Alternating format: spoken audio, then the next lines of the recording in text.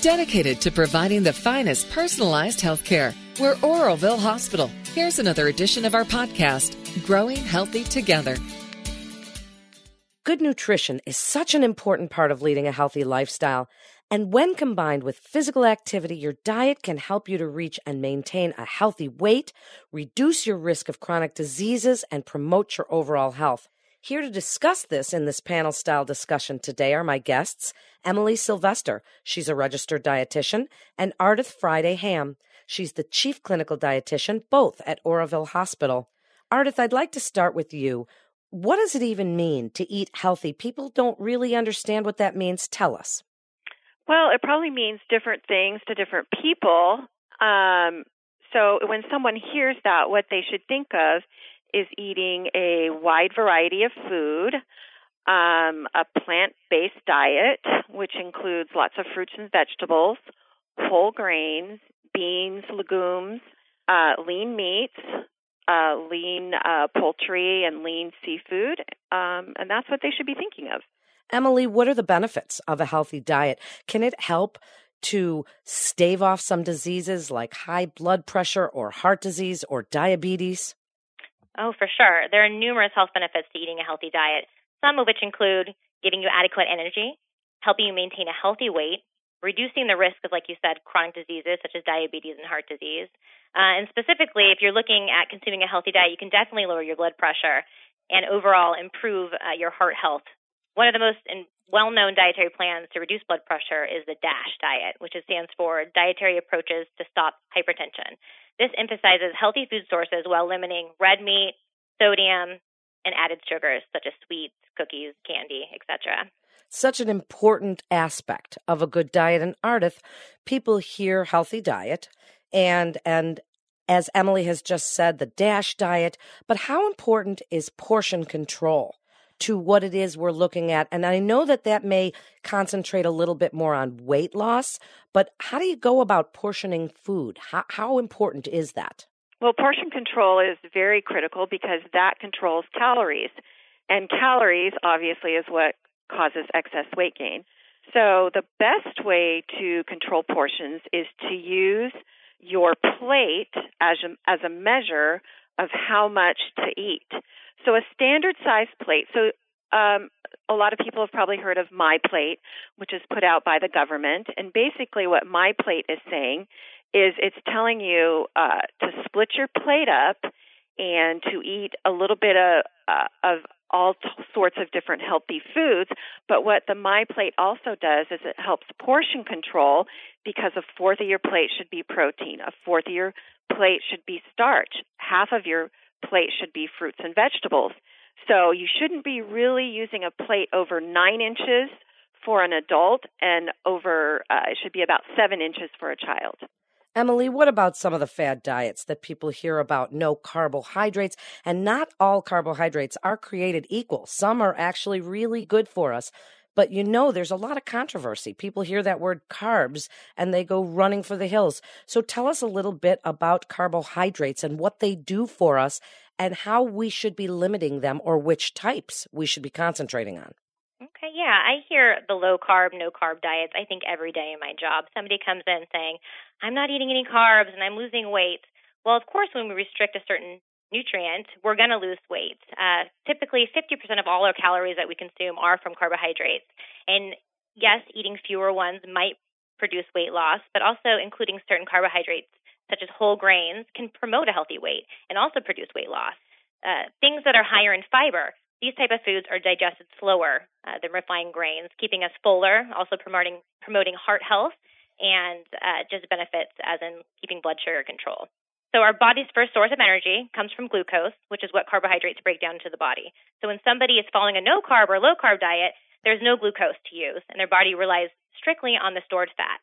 When we're lacking the carbohydrates in our diet, we typically tend to go towards high saturated fats, like what a lot of the fad diets do it, especially, red meats such as bacon, steak, things like that are also high in sodium. People have to be very, very cautious if they have kidney disease or any cardiovascular disease because it can worsen their condition.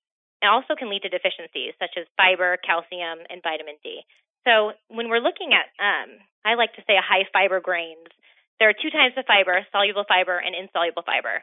Both are very important for our overall health and digestion and preventing diseases. So when you look at it, I like to say whole grains, legumes, also some fruits are very high in fiber, and vegetables. Women need 25 grams per day. Men need 38 grams of fiber per day. So by doing those, you can also improve cholesterol as well.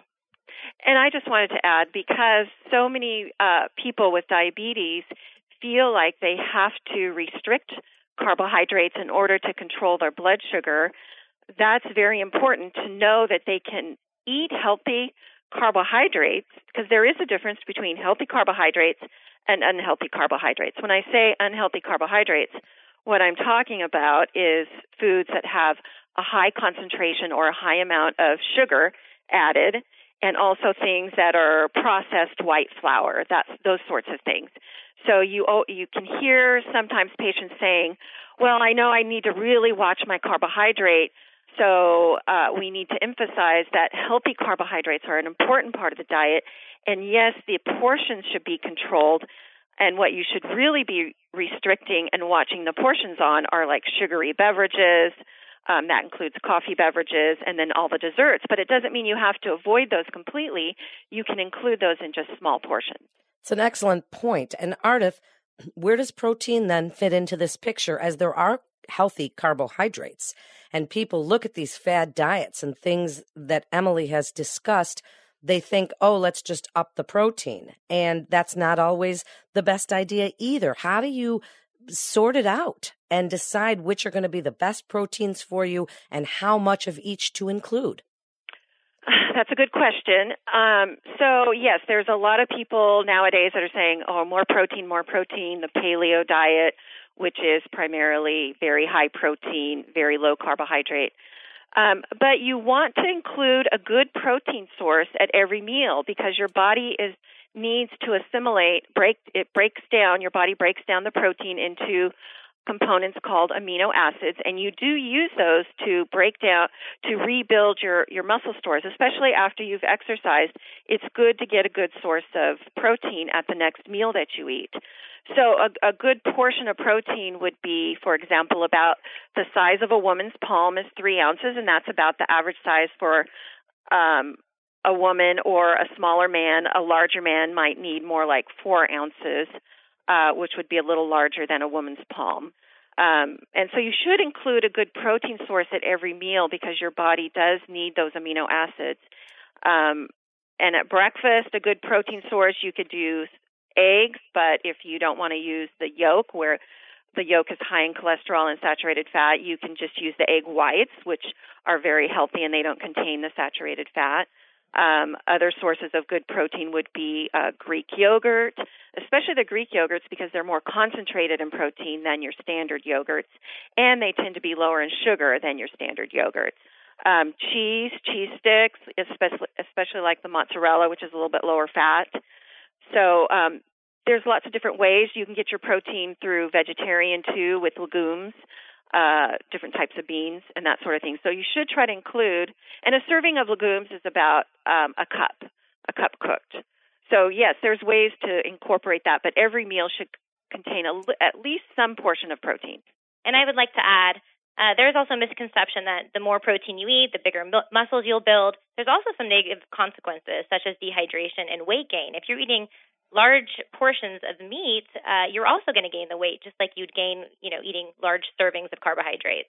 Emily, as Ardith has mentioned the big E word, exercise, how does exercise combined with the healthy eating we've been discussing really help with that overall health? And what types of exercise do the experts recommend? The biggest question people always seem to have is, how much do they need to do? Well, exercise and nutrition go hand in hand. Obviously, nutrition is majority. If someone's trying to lose weight, it's going to be focusing on the nutrition first, and exercise is going to be a great weight maintenance tool after you've started losing the weight. About 3 to 5% of adults are meeting the exercise recommendations. We're at about 150 minutes of moderate intensity aerobic activity weekly. So that's such as like a brisk walk or anything that raises your heart rate and makes you break a little bit of a sweat, but you can still carry on a conversation, or 75 minutes of vigorous intensity. So like jogging, swimming, something where your heart rate is really increased. Children, when it comes to them, they're more likely the older they get to meet the recommendations is 60 minutes of physical activity a day. And only 42% between the ages of 6 to 11 are meeting those recommendations. And then when they become to adulthood, obviously the percentage goes down. I just wanted to add about the exercise is that the other components to exercise are the strengthening exercise. So at least maybe 2 or 3 times a week for adults, and the same actually for children, is doing some sort of resistance exercise. So that could be with exercise bands, that could be with free weights, that could be with weight machines. So something that is stressing your muscles so that they can, rebuild or, kind of build them up a little bit. So that's part of it. And another component to exercise would be the stretching. So a lot of us don't do very much stretching at all, and our muscles get pretty tense. So some amount of stretching once or twice a week. Emily, first last word to you. What would you like the listeners to know as a registered dietitian about the combination of exercise and eating healthy and all of the, they get so much information from so many different places. Kind of wrap it up for us with your best advice about what someone can do today, right now, to start on that road to healthy eating, good exercise, and better overall health. Okay. I like to tell people, keep it simple. Don't take all the information from your friends, from online. Go to a good source. And a balanced diet is truly the foundation of living a healthy life. So that new My Plate is a great visual. So looking at My Plate and filling your plate like that every single day, and then also realizing that we need exercise for not only to promote a healthy weight, but also cardiovascular health and other health issues to prevent, and also, if you have them, to improve. So just make it simple, keep it easy, and healthy. Ardith, your turn. Tell the listeners what you would like them to know about the link between disease state and healthy eating and exercise, our immune systems, our mood, stress, heart disease, all of these things that come at us from all different angles, and how exercise and healthy eating can help stave some of those off. Well, as Emily said, overall, a healthy diet and some exercise definitely contributes to your feelings of well-being, how good you're feeling. I mean, if you've ever had a day where you've eaten a lot of junk food, so to speak, or a lot of sugary food, you can just definitely feel the difference versus eating a healthy diet. But overall, it's going to help prevent certain diseases such as cardiovascular disease, diabetes, and in fact, some people don't realize that pre-diabetes, which is a precursor to diabetes, is reversible. So a healthy diet and exercise can help prevent that from going into type 2 diabetes. Just overall, your general well-being, and exercise helps release those good chemicals called endorphins that help to relax you and make you feel better. And then there's the whole component of, stress and excessive eating. So if you exercise, that helps bring down your stress level, and that prevents some of the overeating that sometimes happens. So overall, the exercise and the healthy diet go hand in hand to bring down that stress level, which eventually brings down your risk for heart disease, certain cancers, and diabetes. Thank you so much, ladies, for joining us today. It's really great information, so important for listeners to hear from registered dietitians and clinical dietitians about the importance and how to eat healthy, because not everybody really knows what that means. Thank you so much for joining us today. You're listening to Growing Healthy Together, a podcast by Oroville Hospital. For more information, please visit orovillehospital.com. That's orovillehospital.com. This is Melanie Cole. Thanks so much for listening.